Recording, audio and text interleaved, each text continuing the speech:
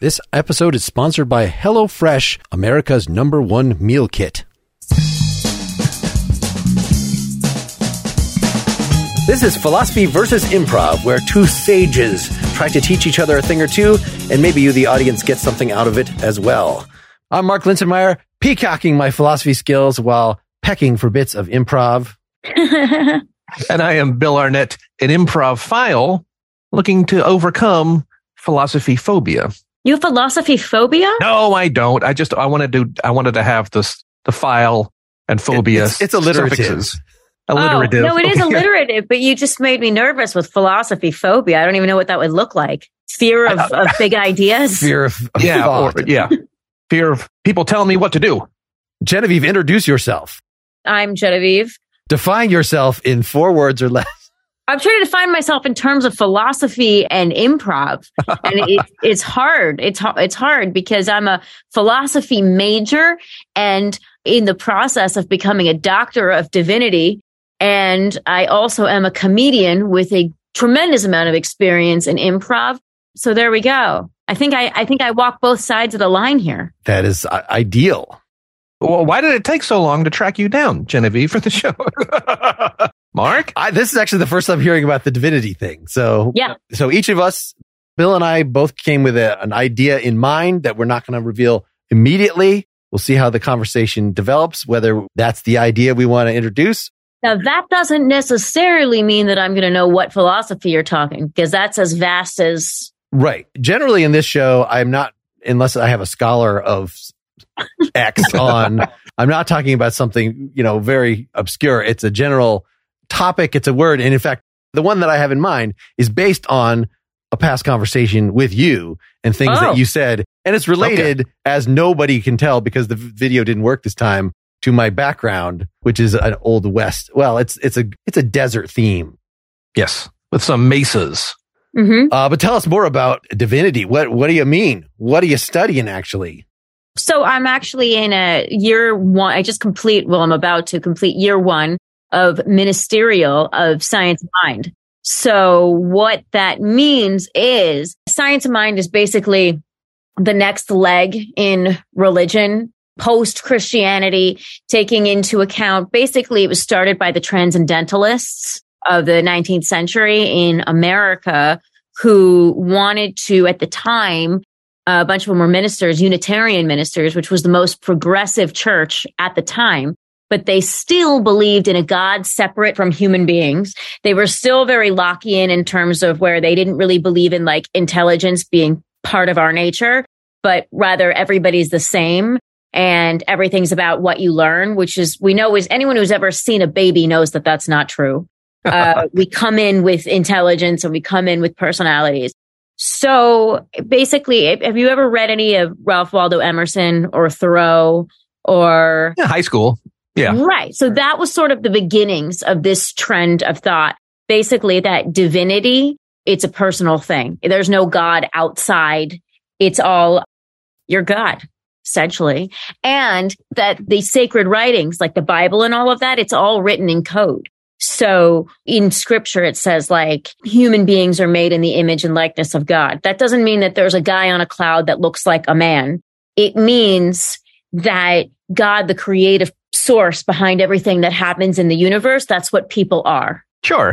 By image and likeness, it means that we're all little microcosms of the great macro. Sure. So that's kind of what I've been studying for a long time. I started out as a philosophy major in college, and my parents were both big theology scholars. My mom went back to school to study theology when I was a kid. So I used to attend all these lectures. So I always kind of had a lot of that in my ear, even growing up. And then I started studying science of mind, which is also, there's a lot of quantum physics in, is this so boring? I'm sorry. No, fascinating. Basically, the idea is that as we expand as a species in terms of our, not just physically, but like in terms of what we know about the world, like there was a time when they thought that lightning was the God being angry. Sure. We know that there's such a thing called electricity, and not only that it exists, but we can actually use it for our purposes. So we've evolved so much in our understanding of nature and of the world and of ourselves then why is our spirituality not expanding as well? Like, why are we not moving forward in our understanding of everything? And yet we kind of hold on to these ideas about spirituality that don't actually make any sense because they're based on an idea of the world that we don't even have anymore. So it's all about kind of evolving and expanding and not denying, scientific laws, but actually using them and seeing how they are proofs of universal truths, which are spiritual as well as nature. It's all one thing. That's fantastic. Something I've thought about sometimes is that we might be a little ignorant to feel that the technology of philosophy or the technology of political science has somehow reached an end. And that certainly in this country, you get a lot of people who are like, hey, it's all about capitalism, this, capitalism, and democracy, It's like, well, just so you know, a world existed far longer before those ideas even occurred to anybody. Right. And it's naive to think that, certainly with transportation, we can very easily think about walking and horses and cars and airplanes and see, and we are still talking about faster airplanes, and we can perceive of teleportation. But somehow political science is just, well, we reached democracy, we're done. We reached capitalism, we're done. We'll never get anything better. And I think that's a little short-sighted. And actually, my boyfriend is an economist, and his favorite economist/philosopher was Rousseau, who said that capitalism will work for about 200 years. Sure. Yeah. And then there needs to be some kind of adjustment. But and one of the issues, I think, particularly in a culture that's fundamentally Christian, which we can say America is not, but it is. It was created on these values. And the problem is that there's a lot of fear-based dogma in there. And people are afraid to question, even though the Constitution can always be changed and that's part of it, and they're supposed to leave that out of it. It's still in the American mentality. I mean, why are we not moving forward with religion? Because people are afraid to, because they have these ideas in their mind about hell and blasphemy and heresy, words that we don't even really use anymore, but they're still in the back of their mind. And there's a fear consciousness of doing anything differently. Well, you've already made me change my idea of what philosophy bit to point out today. The thing that I wanted to we can go back. I still love cowboys. I mean, if it had to do with Western, maybe we can work the cowboys in there somehow through the improv. But is the Emersonian the Oversouled? This was an essay that I was singularly unimpressed with when I had very high hopes for. Read it again. New unit of time. Just that it was very vague. This is an idea that has gone back, it's ancient Hinduism and things, but what you just said, that somehow it sort of makes sense if God is by definition everything. Yeah. Then it is the system, the larger system of nature. And it is somehow we participate in, we're somehow part of or equivalent to, or, there's a lot of different ways that there must at least be some part of us that must be literally divine. There is. Bill, are you familiar with the Oversouled? Do you know what he's talking about? No idea. You got 20 seconds. Go. Yeah. Well, so the Oversoul essentially is that part of our nature that is all one thing, that's tied in with everything. How do we connect on things? Okay. Like, how do you know that something is good and you're right about it and other people feel the same way? How are human beings all kind of the same at a certain level? Because the Oversoul is that part of our nature that is part of the bigger all-encompassing. So basically what he's saying is that, again, God is not some separate entity. It's the thing, that part of our nature that links us all to each other that's all the same. That kind of creative force. Sure. I had a biology teacher in college who was kind of upset that essentially, in his opinion, biology was dying as a subject. Because if you study biology enough, it turns into chemistry. You study chemistry enough, it turns into physics. Mm-hmm. And you study physics enough, and it loses all touch with our understanding of how things work. It's not incorrect or wrong. It's just so minuscule that we can barely get our hands, or much less the common person gets their hands around it. And his whole thing was like, biology was the study of how things interact with each other and how they, not just how one system operates, but keeping it in the macro and seeing all those things. And he was kind of bemoaning, I have no idea what was happening in all the biology journals at the time, bemoaning that we aren't thinking more holistically as systems, how they interact with each other. on a more macro scale. What you're saying kind of makes me think that the same crucible that gave us rocks and grass gave us. And we can't deny that we are of the earth. You go all the way back and back and back and back. It's one source. Yes. And wherever that source is, you mentioned the Constitution, nature's God. If you want to take kind of an arm's distance grasp on it, you can't deny that we are all from the same. Right. Even the Bible says we are made of earth. We are all the same thing. But that would be the genetic fallacy. This is a technical term in terms of just because things have a common source, it's a separate question whether they have any common properties at this point, at least that are relevant to anything that we're going to care about. Like, yes, everything is made of atoms. Everything ultimately came from the Big Bang. In terms of our ethical relations with each other, which is what a lot of this ends up coming down to, why does that matter? What's maybe more important in terms of the biology is, well, aren't human beings pretty much all basically the same, right? We have different personality types, but nothing important enough that would make biological race really a thing that we should ethically care about, for instance. And so there's no justification for any sort of strong, permanent hierarchies in politics. And, this would just push you toward a humane, you could say Christian, we're all equally God's children sort of view from the biological fact. Beyond that, there's nothing in that says necessarily that there's a Jungian unconscious, that there's some, place that where I literally am you and we literally are all together, as the walrus would say. Well, that's because we exist as individualized expressions. So we don't exist as the one, but we do have the common thread. That's what the oversoul is. So if we're all made of the same source and substance, it's sort of like if God is snow. Snow is God. Human beings are snowflakes. You're all made of the same substance, but every single one is different. And there would be, a snowflake. I don't know the physics of the crystallization and things, but at least at a macro level, once two snowflakes are smushed together, it's just snow. When you die, you just become snow. You drop your body and you come back to source. Okay. All right. I guess I was looking for some sort of a literal, whether it be I will retain consciousness after I die, merged with the one, and somehow then prayer makes sense and talking to the universe as if it has some consciousness, as opposed to consciousness is a very fragile thing that is built on these particular biological things. And it's the thing that we care about, so that when those break down, there's really nothing of us that is what we would consider right now to be the most significant parts that remains, in the massive snow. So the answer to that in terms of science of mind terms, obviously different schools of thought have different ideas about this, but that right now you're living as an expression in this body and whatever is associated with that would be finished, right? But energy can't ever be destroyed. And it's your life force that brings your body to life. I mean, if you think about it, like the body is a dead thing. When there's consciousness in it, it breathes, it moves, it interacts. It's your mind has to send signals through your brain to make it do anything. There's a force behind it. When that leaves, all of this becomes irrelevant. Now, what separates, what goes back to source, that's that creative energy. Whether it continues to go on to another plane, whether it goes into another body. I mean, we have no way of knowing that.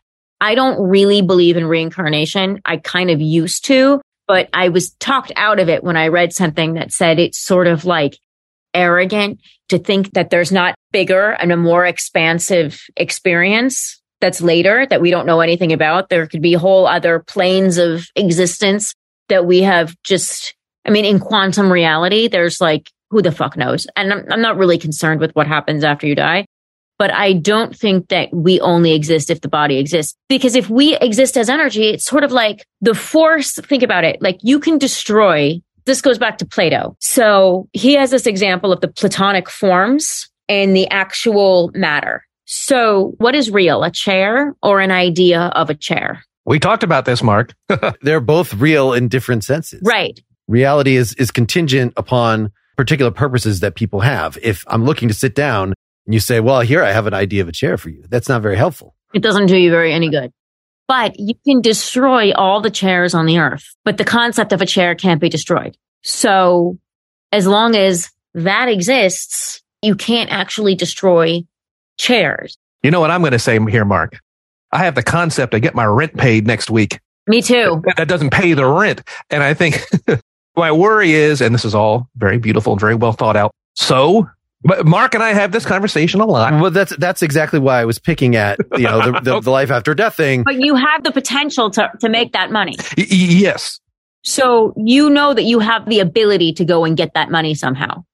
Yes. However, I think the reality that we live in, and my experience is that the obstacles to that money are not within my grasp or control. Not all of them. Yeah. I mean, I'm not saying that we don't live in a physical universe with actual physical things happening. But the idea is that all of those things started somehow. And that's great. And that keeps me warm at night. And they started somehow. No, you may not have done it, but everything exists on a quantum level first. And that money already exists. It may not be in your pocket, but you're going to use whatever you need to go and bring it in. I'll tell my landlord that. And yeah. So listen, I have to tell my landlord that I'm too. picking on you. I'm picking on you. Yeah, of course. That's always been. Just thinking that too. I don't have rent this month. To your question, Mark, about, so we are all built of the same stuff. So what?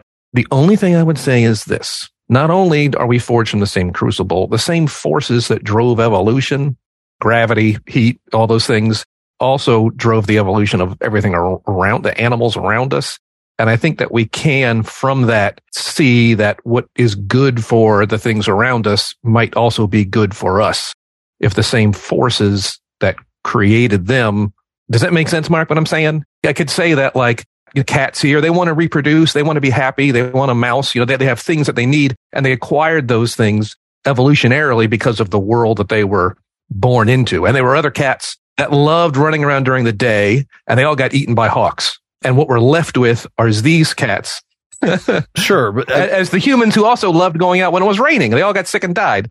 And all of us who were like, man, when it's raining outside, I just want to curl up next to a fire and a good book. It's like, we have cars, we have raincoats, we have umbrellas. We don't need to curl up with a book when it's raining, but we're stuck with these evolutionary things that make us want to curl up with a good book when it's raining outside because we were, quote unquote, smart enough to realize we'll get sick. So the only thing I would say, and I'm not saying it's well thought out, Mark, for crying out loud, it's tenuous. I think we can look at the other animals and see what they need and what they want to live and survive and say that, well, we may share some things in common. That's it. It ain't going to pay the rent either. The malaria germs, the malaria virus, whatever, also grew under the same. That doesn't mean that its interests align with ours. No. Or that we should necessarily sympathize. But a virus doesn't have consciousness. But it does operate on a same, for viruses not having consciousness, there's a weird connection between virality, how fast it spreads, and how sick it makes its hosts, which is kind of fascinating. There are no diseases that are super contagious and super deadly because they would kill the people before it could spread. And the diseases that are most that's deadly. Why it's like a slow burn.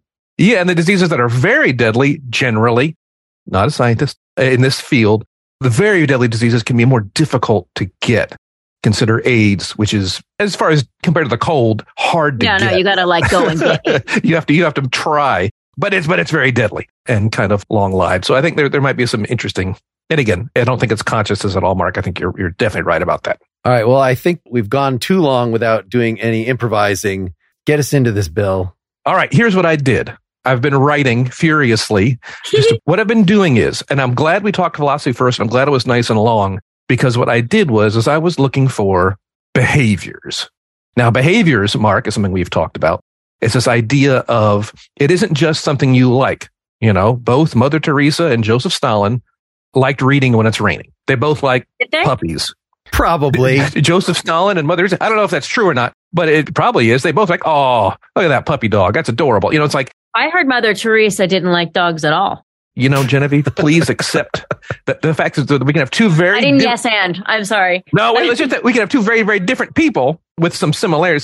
Sometimes in the improv game, you're going to encounter people who define their characters and define themselves in very narrow, temporally, not great ways. Emotions are temporal. Everyone is sad. Everyone is angry. So saying I'm sad is not necessarily a character. That makes sense, right, Mark?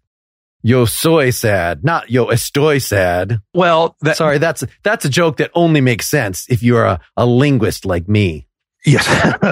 But Mark, we've talked about the person who talks too much, right? That is a behavior. It is a serial thing they do. It's not a crime, but it's something they do, right? The person who is a know-it-all, that is a behavior, and that can be a really strong, cool improv character.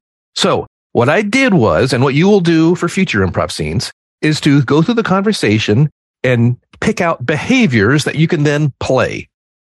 All right. And again, it's not an emotion. It's not a temporary thing or a whim. It is how you go about living your life.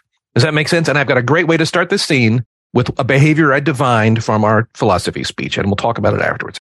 Okay, kids, I just want to look. I caught you making out under the bleachers. All right. And we just can't knock it off. Okay. Knock it off. I'm the principal here. And we just, that's all I want to say about that. That's not what we're doing. No. What? You look like you were. It's your dirty mind. No, we were practicing for lifeguard class. Under the bleachers during the football game. Yeah. You got to be prepared in any situation. There could be accidents anywhere. I don't want to talk about it. All right. Let's just. I know, but our school is so close to the beach. What if there was a tidal wave and everyone was drowning? I'm not buying that. Okay. I'm not buying that. Let's just call it whatever it was you want to call it, but let's not have bodies touch bodies. If we lose the game, I might be drowning in my tears. I might need mouth to mouth immediately. Fine, whatever you want to call it. All right, if it was lifeguard practice, let's just not have body touch body on school ground, school functions. Cool. We good? Good speech. If you want to talk to the health teacher, we can get Mr. Hernandez in here, and we'll let him tackle concerns. Well, I don't know if you want it on your conscience if somebody dies on school grounds because we didn't practice our lifeguard skills. Do you want to get in on this? No. Are you? No. I don't swim. Don't take baths. Shower. Just stop at a shower. I shouldn't even say that. All right. Let's just get on with our lives here. Huh? Let's just not pretend. Let's pretend we didn't see anything. Y'all weren't like lifeguard practice. There were hands on buttocks. There was some of that going on, and I'm not sure if that's part of lifeguard training. So let's. And you got to be able to carry somebody like out of the pool. Yeah, to lift a person out of the water. Look, if you have some, I'm aware that Mr. Hernandez has some pharmaceutical products that the young people might partake in to prevent unwanted events. And that's all. That's all. Like weed? Are you trying to sell us what? No. Birth control devices. Okay, and if that's. Devices? Things. You mean like these floaty balloons? You have them. I see you have. Yeah, because if a person's drowning, you can attach them to their limbs and then they won't. There's not enough buoyancy. It controls their elevation. Can you just promise me you won't be under the bleachers doing anything that involves bodies touching, be it lifeguard class, be it CPR training, be it expressions of affection? Can we just put a kibosh on that? That'd be good. That'd be good. I guess. All right. I guess we could just. Thank you. I guess we could just smoke. Guess we got to find a new spot. No, that's y'all. You're making this difficult for me, and all I'm trying to do is. We all know whatever you want to call it. We all know what it was. Maybe just not on school grounds. Maybe just not on school grounds. Are you okay? Yeah, I'm fine. I'm great. I'm great. Like you're getting really worked up over this. This is a pretty routine educational experience. It's really just not my wheelhouse. I'm more of an administrative principal. You know what I'm saying? You want the Q3 numbers? I'm going to knock that out the park. We're making some hiring and decisions. Going over syllabi and whatnot. But when it comes to things, I'm probably not the best adult to discuss topics. Huh. Sounds like he's not comfortable with himself. Is there anything we can do to? I'm comfortable. Do you have a bad experience in a pool or something? Metaphorically, when you say a pool, or are we talking about actually swimming? Yeah, a pool or a lake. I grew up in central Illinois, and there's no body of water larger than a pond. And, maybe there's some fears or phobias around that. If you're talking metaphorically, the missus and I have a wonderful relationship. And although we don't have any children, that's just a choice we've made. It's just a choice. You should get under the bleachers a little more often. Yeah. We have lifeguard practice all the time. Yeah. Ooh, bring her along. She has her job. I have my job. We come home. We do one of those dinner boxes, meal box kits. In fact, you know what? Today, it's my job. I got to be home half hour early to get the meal box started. So Enjoy the rest of the game. I got to knock off early here, but all right.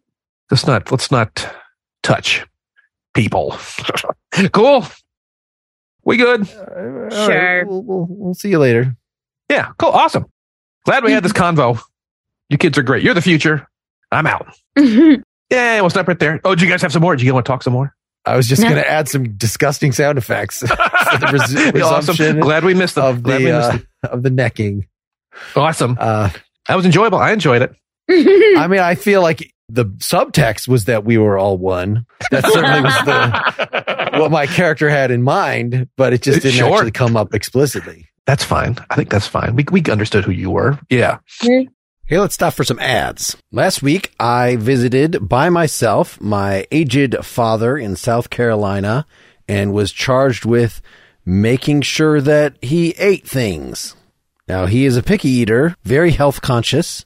So what did I do? HelloFresh, which provides farm-to-table quality with seasonal ingredients. They're picked at peak ripeness and they get to your table within 7 days for fresh flavor in every bite. The pre-portioned ingredients make it easy to get cooking quick, and I was able to make the cranberry thyme chicken with roasted broccoli, carrots, and onions quickly and with very little effort.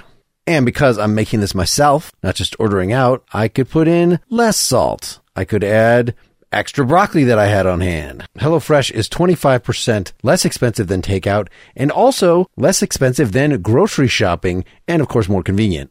Every week, HelloFresh has 40 recipes. There are always going to be multiple veggie and pescatarian options. There's always going to be something new to you. Like, for instance, they've just introduced new snack items. You could add like a s'mores bundle to your order. They've also added some entertaining options like a bratwurst bar with various fancy toppings, or they have a snack board with pretzel bites, spiced bar nuts, and hot honey peach jam. Go to HelloFresh.com/improv16 and use the code improv16 for 16 free meals plus free shipping. HelloFresh.com/improv16. Use the code improv16 for 16 free meals plus free shipping. HelloFresh, America's #1 meal kit. What's the real science behind all the popular UFO claims on television? What's the true history behind today's growing beliefs in Atlantis, the flat earth theory, and ancient aliens? And when you take away the media hype, what do scientists really say about COVID-19 and global warming? Since 2006, the Skeptoid podcast has been revealing the true science, true history, and true facts behind more than 800 of our most popular urban legends and mysteries. Each episode of Skeptoid looks at a famous story you know and reveals the part of it you haven't heard. Check out episodes covering mysteries such as popular ghost stories, famous UFO cases, alternative science claims, cryptids and urban legends, or conspiracy theories. Find out why the truth behind these popular legends is even more interesting. Listen wherever you get your podcast. Just search for Skeptoid, that's SKEPTOID, or visit Skeptoid.com for full transcriptions of the entire catalog. If you had to label my behavior, well, how would we label my behavior?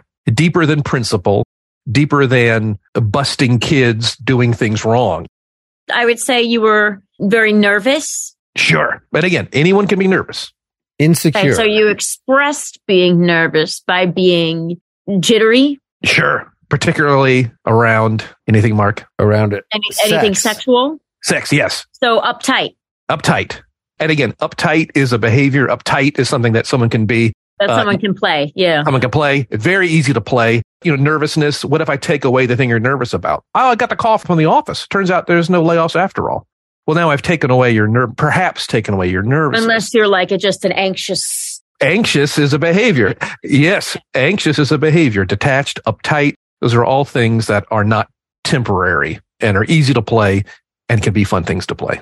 I had fun playing it. If you didn't, sorry. I had fun watching you play. That makes sense, right, Mark? Yes. It has come up before. Yes. And this idea of trying to what would be easy to play? What's the way we already talk about people in the world? You know, oh, this guy at the office, he's so blank, blank, blank. It's like we already. Obsessive compulsive. Totally. Obsessive compulsive. Wants to be everybody's buddy. Mysterious. You know, always talking about their conquests. You know, like we already use that language to describe each other to ourselves. Maybe we should use that language as improvisers to find interesting people to play. Mm-hmm. So Genevieve, in your improvisatory experience, I mean, did you just sort of jump into it, or did you take classes? Like, did you? Before you answer that, we just butt in before you answer that question. Y'all be looking for behaviors to play. Okay. For the rest of this conversation. Yeah, actually, what nervousness did you catch it from? Genevieve mentioned her folks being academics and what's the word? Not biblical, theologically academic. Yes. Yes. And that got me like, boom, detached, especially from human things. Now, I'm not saying they are. They're probably lovely. But you mentioned that, and that immediately was like, oh, I've known some academics who can be very detached. I wouldn't even call them academics, but they're both, That's what struck me. People. That's fine. That's what struck me. That's what I grabbed. That's good. Because anything can be an inspiration. Yeah. Bingo. So as we're talking about this, Genevieve and we're Mark, looking for inspiration. We're looking for looking for behaviors that we can grab out of these things. All right. Awesome. So Genevieve, how did you get involved with improv? With improv. I'm an actress by trade and training, all of that. So in acting school and conservatory, they sort of improv is part of it. They always kind of make you do some improv. I never particularly liked it because I am more of a kind of control person. Sure. So like, first of all, I don't like anything to do with teams. I don't like anything where I'm relying on somebody else or anybody's relying on me. I hated sports as a kid. The only ones I like are the ones you do on your own. So I like stand up. I don't love improv, but I somehow fell into, when I was in New York, I took an improv class which turned into an improv troupe. And we would do shows and competitions and things like that, which sure. I don't even like it, but I think it's fun to do. I don't really like it as an art form unless it's really good. It's one of those things. You know what I mean? It's like you go see an improv show, unless these guys really know what they're doing, it's going to be awful. I'm not going to push back.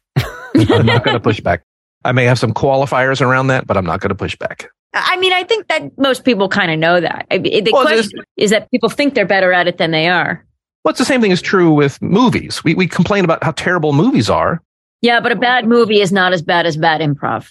I would say the same thing can be said of philosophy, is that, unless it is done really well, it can be, but like improv, even the most meandering, clueless, confused philosophical conversation can be very beneficial for those involved.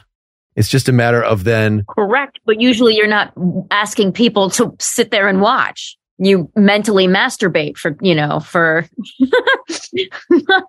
Yes, there's a lot going on. I think improv's proximity to entertainment industry makes it weird and strange and different, as opposed to no one is like signing up to do a sculpture class thinking they're going to be Rodin, or that's the only sculptor I can think of off the top of my head. But many people step into improv considering it as to be, and for many it is, and we can't deny that it is, a step in a possible career in the greater world of entertainment in all its possible. That doesn't even bother me. If people are taking improv because they want to get practiced in, they want to sharpen their thinking on the spot skills and how to create a character really fast and how to make a choice really fast and all of that's awesome. But I kind of think 99% of improv belongs in a rehearsal room, not on a stage, right? For people to watch you rehearse and practice and play around. Now, there are exceptions. I mean, I've seen some phenomenal improv, but I've seen not a lot of phenomenal improv. But because then it's not real. If it's on a rehearsal stage, it's not real. I'm not saying this is what I believe. I'm saying this is what many people involved talk about the idea of improv and the gee whiz chairs. Oh, you mean if you're just doing it for fun, then it's not real? Like it has to be a performance thing? Yes. There's a lot going on and it's a very complicated world, only made even more complicated. The internal politics and internal thoughts and feelings only made more difficult by its proximity to the entertainment industry. It's a shame, but yeah, most improv is not anything I would watch for entertainment purposes, but that's fine. There's lots of things I don't do for entertainment, but it's a big, complicated mess. This is actually bringing me back to the sort of connections between people, oneness between people is different levels of mimesis in different art forms, right? Imitation. How much do you actually participate? Music is so affecting, at least some kinds of music, because it sort of invites you to vicariously to move your ass along with it, right? To participate in it. And likewise, when you're listening to a conversation, if you're really engaged in it, if it's in your head, it's in a podcast, people have told me about my philosophy podcast, like I find myself wanting to interject. Even though you're a spectator, you're in it. You don't probably feel that way when you're watching a play. Hopefully, because then you want to jump up and talk from your seat. I had a moment. Did you see the movie The Whale? I haven't yet, but I know I've heard enough about it. So there is one, and I don't usually have that impulse, you're right, to join in on a movie. But I was sitting with a friend of mine, and there's a line in the movie. The movie is not a funny movie at all. And this was not supposed to be funny. There's one moment where Brendan Fraser, and all his disgustingness, right? He's screaming at this one, and he goes, "I wasn't always like this." Sure, I was never the best looking guy in the room. And both of us put out at the same time, "You are." Come on, the Mummy franchise. I mean, it was just you kissed Catherine Zeta-Jones. Come on. Particular actor who was the best looking guy, not even in the room, like one of the best looking guys in the world for like a while. Well, so I did have that. I did. And people, we were like, "You are." Like the theater was like, "The fuck is wrong with you guys?" We're like, sorry.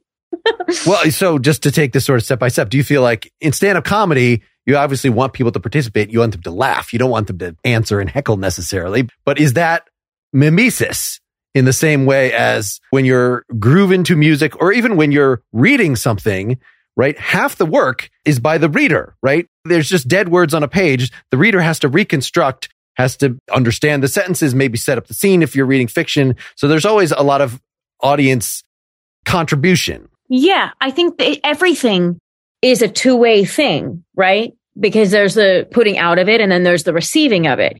It's just a question of what level of receiving and what level. I mean, like a conversation is back and forth. A friend of mine who's very annoying to talk to, of course, because you'll be like, "So I was out and you're trying to tell her a story of something that happened. And you're like, "And I saw this dog. Oh, I love dogs. What kind of dog was it?" "I don't know, a bulldog." "Oh, did it have the short ears or did it have the long ears?" It's like, this is not relevant. Just let me get my fucking story out. Are you describing a behavior? Yes, I am. I am. And this person sends me this clip. It was a video of, I think it was Jimmy Fallon, and it was Will Ferrell, where he's singing and he's going, "Just a small town girl." And he goes, What was the town? What? "Living in a lonely world." "Oh, so she didn't have a lot of friends then? Oh, that's too bad. I didn't have a lot of friends." And then he keeps trying to sing. What was the city? "Oh, Detroit. I was thinking it was going to be New York." And like, he keeps doing it. And she's like, "Isn't this funny?" And I'm like, "I think it's funny that you're sending this to me, since this is you. This is what you do when someone tries to tell you something." And she's like, "I think I'm better at it." And that was the response. But I think that it's just about knowing what you're there for, right? Like they'll say in a comedy show, this may feel like it's two-way, but it's not a conversation, right? So then to make one more step to improv, the degree to which I like, because I share this, like I haven't seen that much live improv. When I have, it's been sort of these comedy sports, these games, these whose line is it anyway? And it seems like kind of gimmicky. I feel the same way about musical improv as a musician. When I was younger, let's just get together and jam. And I felt like, wait, that's only half of the creative process. Putting out ideas, that's what improvising is putting out ideas. But the second half is choosing the good ones and then ordering them in some logical way. So you've not actually done anything other than generate some raw material when you jam. But when I ran into this improv podcast that Bill was on, and it sort of made me feel like, it made me want to do it. It made me feel like I'm not just witnessing this sort of sports event or whatever. I'm like participating in the conversation, even though I'm obviously just listening. So there was a different level of mimesis. And the way Bill has explained this somehow is like Bob Odenkirk and David Cross, they do some sort of sketch stuff. And at one point it was advised to them that just go out and introduce yourself as yourself. So then when people are experiencing it, they're not experiencing, here is a show for you. They're experiencing, here are these people that I know that are doing a thing, and having that personal connection with them makes you feel like you're sort of on their team. You're doing the thing too. Maybe not, getting up from your chair, but there's more mimesis. Whereas if you're just bored or unentertained watching a show, that seems like you're not on their team. You're not participating. Maybe they've made it impossible because they're just too fucking boring of people. And even if it was your best friends and you're going to see them at their show, you're still not vicarious. You're still only tolerating them. Yeah. I mean, Hollywood, they'll put big name actors in boring movies, quote unquote, boring movies, because they know people want it. They want to see their friends. I want to go see Catherine Zeta-Jones and, and Brendan Fraser, you know, and even if the script is like, I want to go see them because they're such masters of the art and they just put on these characters like, you know, it's like, no, they're my friends. They're hot. They're cool. They're fun. There are all these other reasons that have nothing to do. What's the movie about? Don't know. Don't care. People will be like, whatever Tom Cruise is doing, I'm going to go. I'm going to go see it. Until you find out that he's a sexual predator or whatever. Well, and then they're not your friend anymore. Allegedly. Tom Cruise, for all his insanity, he can still open a movie. I was not trying to say anything specifically about Tom Cruise. The world has not turned on him. They haven't realized how short he is. Once they do.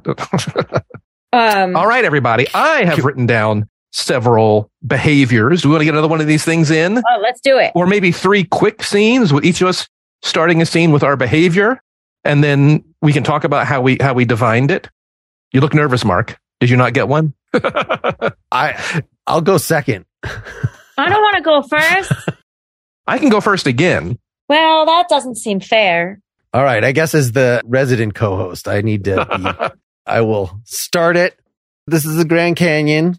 Take a look. Yeah. It's amazing. It's amazing. I mean, people say it's pretty cool. Yeah. I mean, I've seen pictures of it to be here. It's pretty cool. Do you have any questions? I mean, I've done so goddamn many of these tours. What do you want to know? I mean, it's deep. There's like, don't fall in it. Oh, no.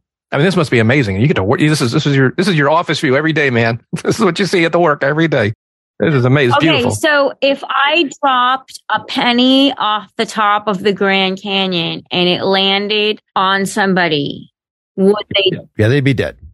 They definitely did be dead. In earlier days, we would try stuff like that. Now it's just so much carnage. It gets boring after a while. You don't even bother. Okay. I mean, this is a cool. I mean, you like this. I mean, I understand. Maybe I don't know. I think it's a cool job to have, man. I think it's a cool job to have for this to be what you see every day. That's pretty cool. I mean, you guys, yeah, I'm getting some excited vibes from you. This, I guess, is making me see through your eyes. And no, it doesn't really work. Yeah. You want to see the next thing? There's some cacti. Where we are now, how deep is it right here? Where we are? This is actually 1.235 miles straight down.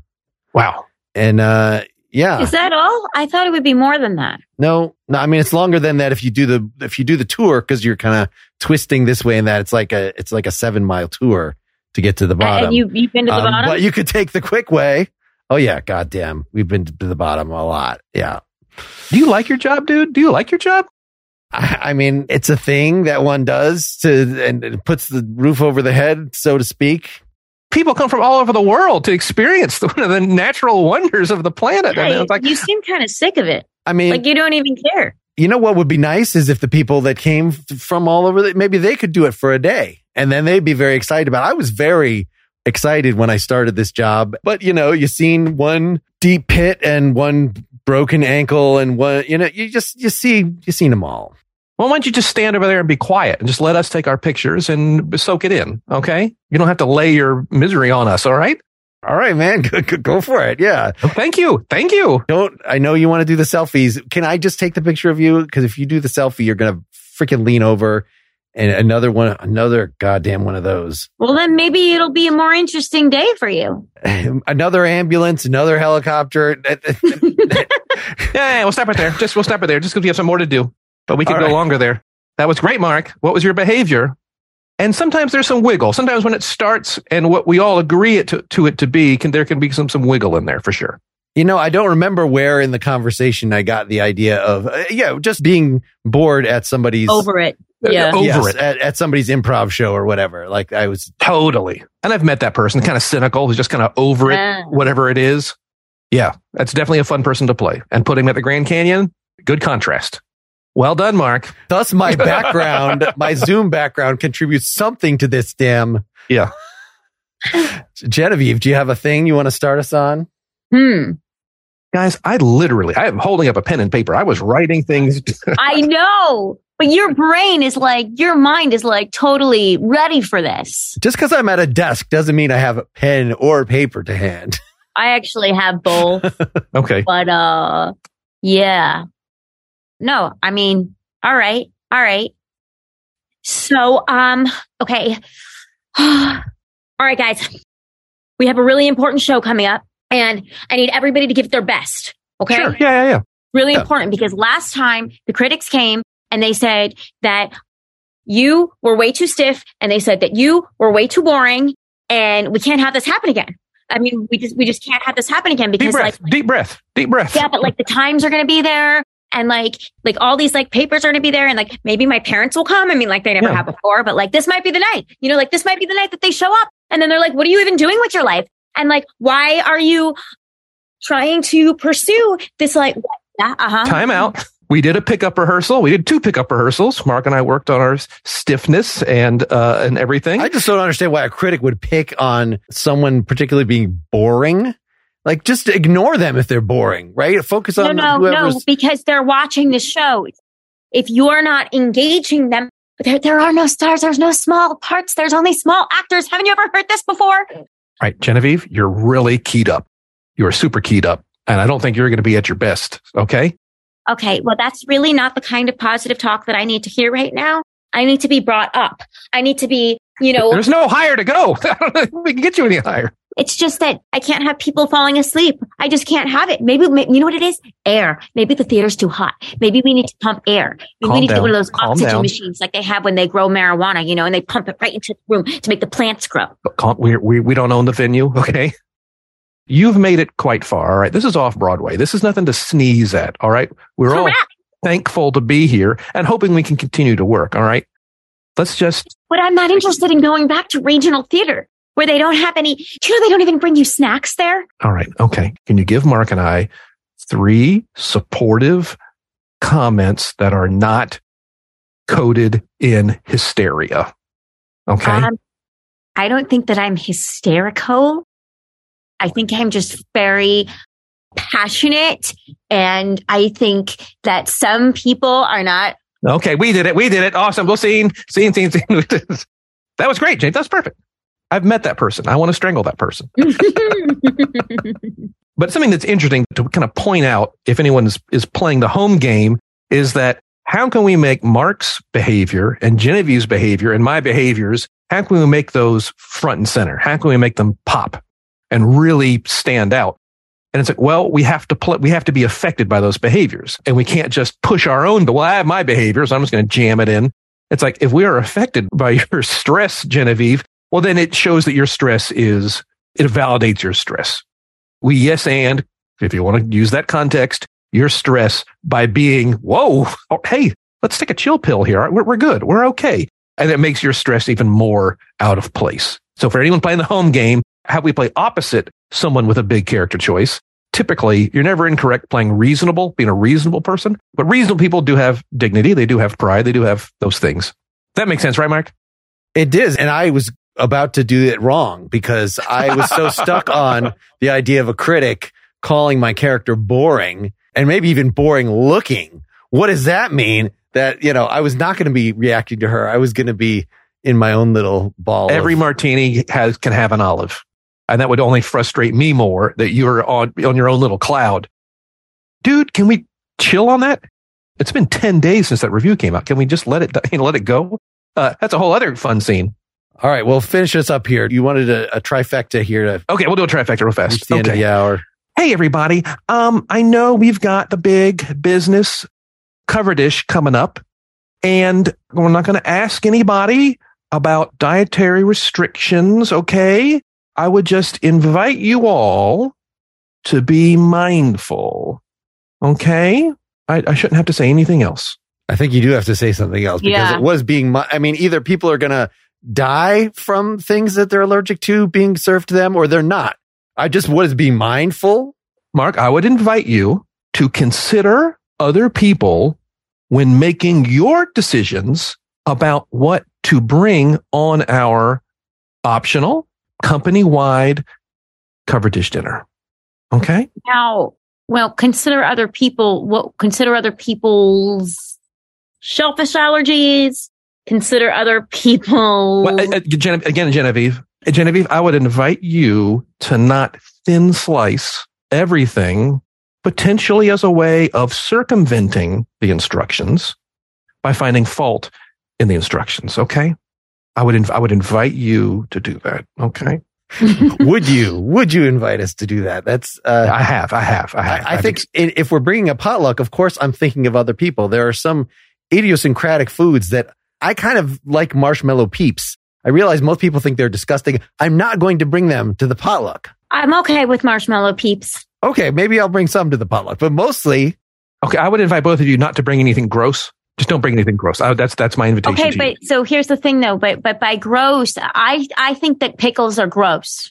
Does that qualify as gross? Well, I would invite you to consider the whole range of pickles. There's rather than just cucumbers. There's other things can be. Cucumbers are fine, but once they're in a jar with liquid and they smell weird, I find them gross. So can we put a request for no pickles company wide? Well, I would again invite you to consider that there are other powers. I don't know why we're spending so much time on this, really. I think we're spending a lot of time. Deceptive foods. You know, you ever seen those they're chips and you think you're about to get a tortilla chip, but it's like lime. And like you weren't expecting lime. That's just inconsiderate. Do not bring lime chips to something. I think it's a wonderful. Now, Mark, you are accepting. Yeah, or like brownies that actually taste like coffee. Oh, yes. Chocolate or things you think are chocolate chips, but they're really berries or something. Like, no, make it really clear. The worst. Wow. You guys have validated me quite a bit. I feel great. This is when HR generalists get to sleep at night with conversations like this. I've done my work here. I will bid you adieu. Wow. I think it's going to be a really good dinner. Yeah, they're done. Awesome. Who was that person? Who was that behavior? We hate them, I hope. Oh, I know those people. I would describe that person as has an agenda, yet couches their agenda in. It's when you say something like, well, that car over there is red. Well, that's your opinion. Well, yeah, exactly. Yeah. That's your opinion, people? Well, yes. No. If I said that car is pretty, you could say that's my opinion. Yeah. But if I say the car is red, the car is fucking red. Like, that's not a matter of opinion. Mark. That is the universalist, insofar as we are partaking of publicly available knowledge and the faculty of reason, we are all one. That's Spinoza. Wow. I could not have made that connection, Mark. That was outstanding. That was good. I like it. All right. Well, let's close it down with all those, every thread wrapped up. But before we leave, you have a grave duty that we didn't advise you about at the beginning, Genevieve. You have to decide, based on this conversation, philosophy or improv, which one was the winner today? Which lesson, which discussion is going to have the more powerful effect on your life in the universe? On mine? I'm going to say improv. You know why? Because I spend more time talking about philosophy. I don't get to have conversations about improv a lot. So yeah, that was refreshing and different. And I feel like I kind of dominated the philosophy conversation. So there's not so much for me to learn there. Wow. Dominated in terms of the power you showed and cowed us. No, I don't even mean that. I think I was talking through most of it. Yeah, it's sort of like, when Trump lies so often, you can't correct every little thing. You were dropping so many things out there that if we were going to have a discussion about each of them individually, we'd have to have a whole series of them. So I just let most of them go. But those little improv gems, it's like, all right, I could take that and go do something with it. There we go. You don't have to reread the Oversouled in order to Yeah, I'll take the W. That's fine. Well, thank you, Genevieve. You seem like the perfect guest for this. We'll have to hit you up for other similarly perfect people going forward. But thank you to the listeners and thank you both. Indeed. Thank you, everybody. And scene. Hope you enjoyed the show. Get more at philosophyimprov.com. If you want to support the show and not have to hear any more commercials and get our post-game segments where Bill and I and sometimes guests will elaborate on some things that came up in the episode, reflect on the future, and share our recommendations in the philosophy and comedy worlds, you can see options to do that at philosophyimprov.com/support. Thanks. I should sell my soul. Bankrupt. Bankrupt. Bankrupt.